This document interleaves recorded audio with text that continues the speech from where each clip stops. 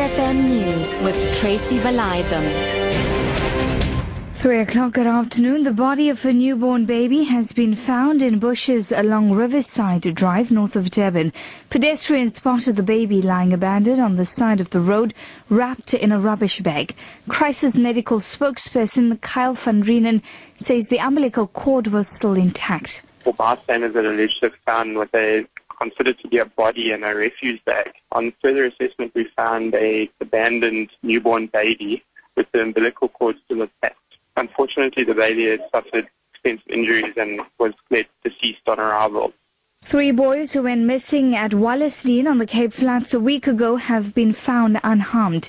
Police spokesperson Noloyiso Retwana says the boys aged between 11 and 14 were found in Goodwood. She says the children have been reunited with their families. Meanwhile, 12 people have been injured after they were thrown from a bakkie that overturned a tailor's halt in Pietermaritzburg. The 11 women and 1 man have been taken to nearby hospitals. ER24 spokesperson Chitra Budasi. ER24 paramedics and other services arrived on scene and found the bakkie in a felt. The patients were lying all over. The patients were assessed and found to have sustained minor to moderate injuries. The exact cause of the incident is unknown. However, authorities were on scene for further investigation. Hikes in electricity costs are making an impact on the food choices of South African households. The Bureau for Food and Agricultural Policy says more people in lower income groups seem to be moving away from maize meal to rice because rice has a shorter cooking time. The BFFP baseline studies also found that the cost of healthy eating is climbing faster than inflation. So far this year, the cost of a healthy eating plan for a family of 4 has risen by 36%.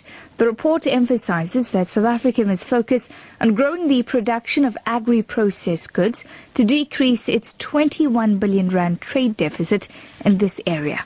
The World Anti-Doping Agency, WADA, has expressed alarm at fresh allegations of doping in athletics. A German newspaper and a British broadcaster have obtained the results of thousands of blood tests leaked from the athletics governing body IWAF. The BBC's Alex Capstick reports. It's claimed that 55 gold medals at major championships between 2001 and 2012 were won by athletes with suspicious blood levels.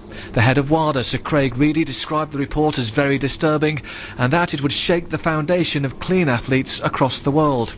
The investigation obtained data leaked from inside the sport's governing body. It involves 12,000 samples from 5,000 athletes.